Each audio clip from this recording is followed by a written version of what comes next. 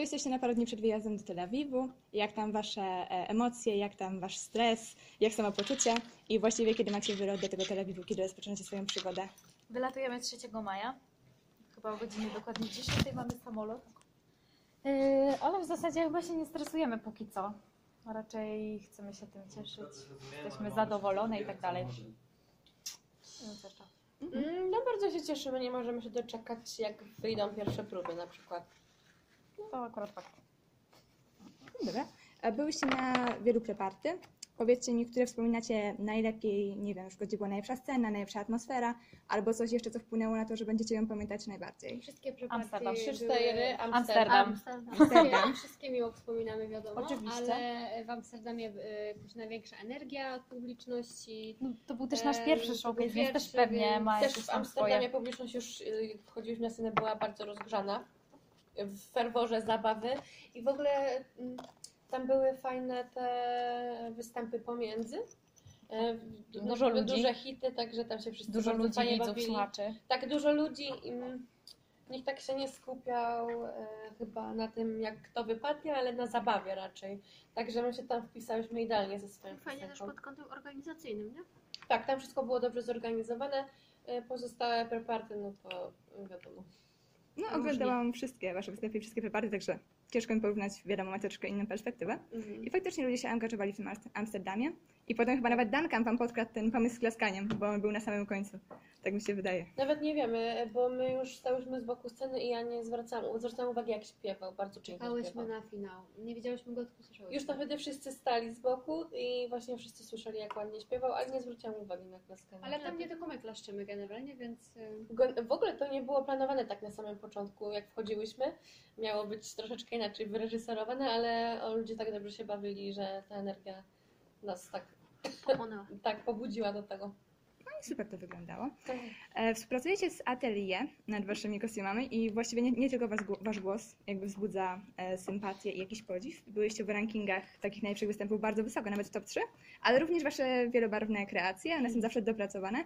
I czy możecie coś więcej powiedzieć o tym, jak to się zaczęło, dlaczego akurat ten dom mody, jak to przebiega, czy coś też same projektujecie, jaki macie wpływ? Rzeczywiście jest tak, że wszystko to, co nosiłyśmy do tej pory, to wynikało z naszej kreatywności przede wszystkim. Natomiast nawiązałyśmy współpracę z naprawdę świetnymi artystami.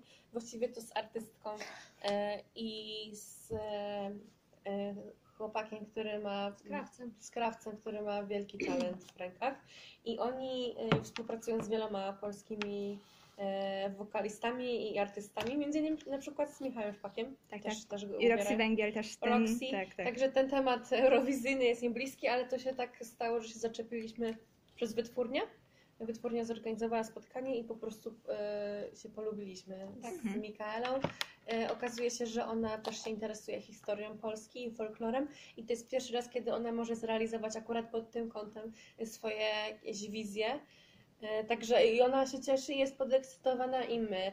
I też dużo odwagi nam ona dodaje, bo czasami jest tak, że nie ubrałybyśmy tego albo nie wymyśliły same, gdyby nie jej kreatywność. Też wygląda to tak, że część właśnie strojów Mikaela nam jakby sama pokazuje projekty i namawia nas często. To są jej pomysły, a część to są nasze pomysły, które Mikaela przerabia na swój sposób i na swój styl i tak współpracujemy na takich zasadach, że i my dajemy część pomysłów i Mikaela swoje zdolności, więc łączymy to. A ona skąd pochodzi tak? Ze Szwecji. Ona jest Szwedką, pół Szwedką, pół Polką. Wychowywała się w Szwecji, później mieszkała w Londynie i teraz tak jej się podoba w życiu dorosłym Polska i fascynuje, że tutaj postanowiła mieszkać na stałe w Warszawie. To bardzo miło. A powiedzcie, macie jakichś stylistów? Bo zawsze jesteście takie dopracowane od stóp do głów, wiecie, od butów aż po jakąś ozdobę na głowie, po makijaż?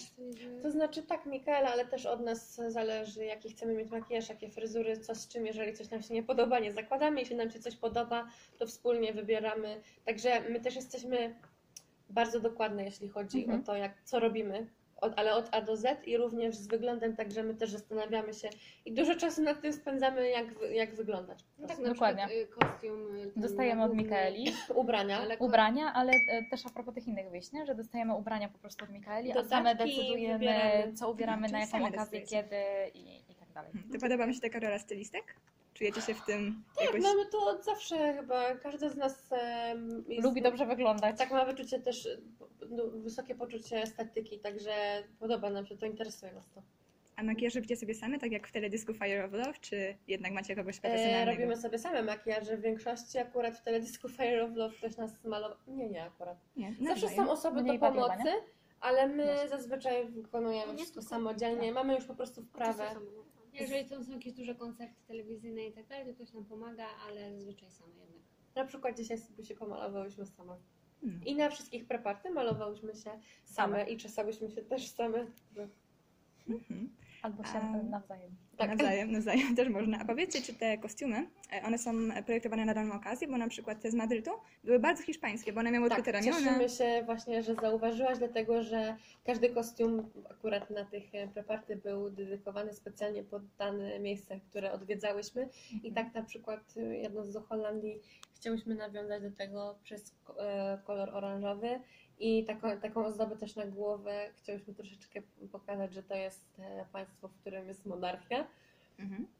Dalej w Londynie mieliśmy takie ładne fascynatory, jakie noszą Brytyjczycy podczas takich oficjalnych okazji. No a w Madrycie, no to wiadomo, hiszpańska falbana i ognisty czerwony. Ale pilnował nas rak.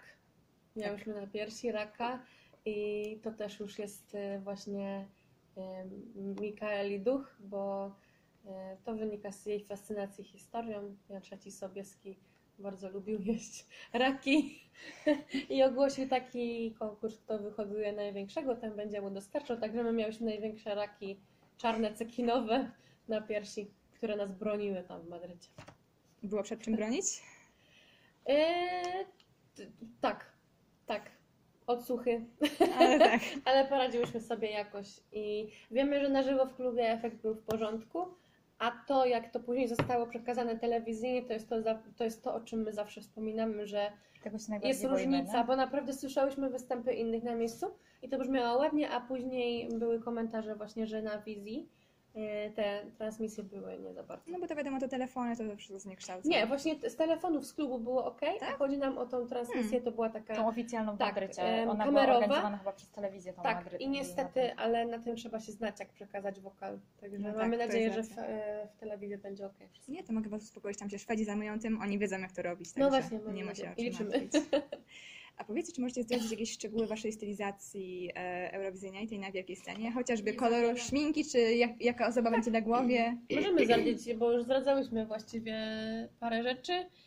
I co? Patty. Bursztynek na szczęście.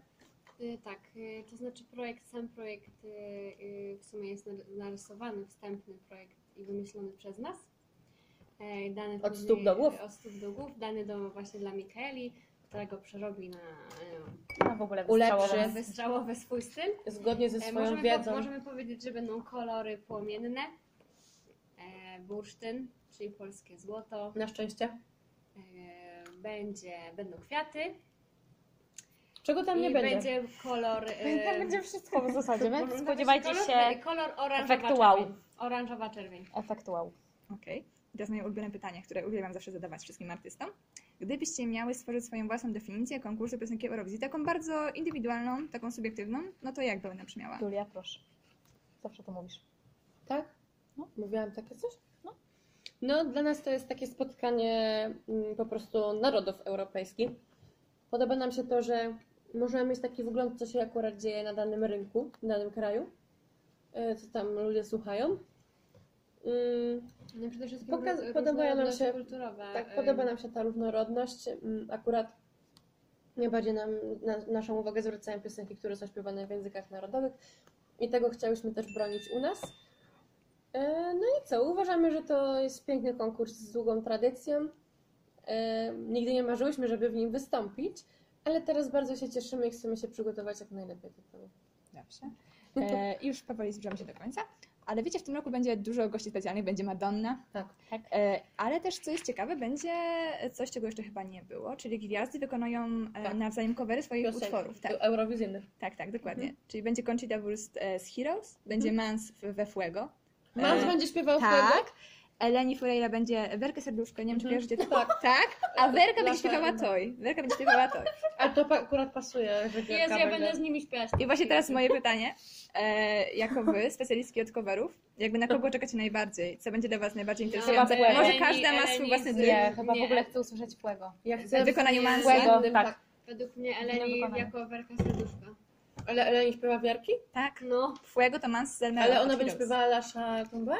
no tak. Wierki? No dlatego to jest to. Tak. Ona na pewno jakąś ładną choreografię przygotuje. No tak sądzę. A myślę, że Mans będzie tańczył do Fuego Eleni. Ja myślę, że nie, że on to jakoś na rockowo bardziej.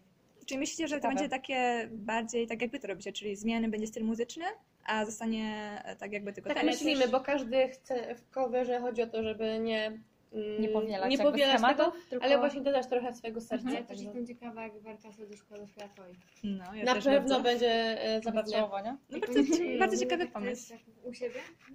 No a co? Ostatnio to naśladowałam, wiecie?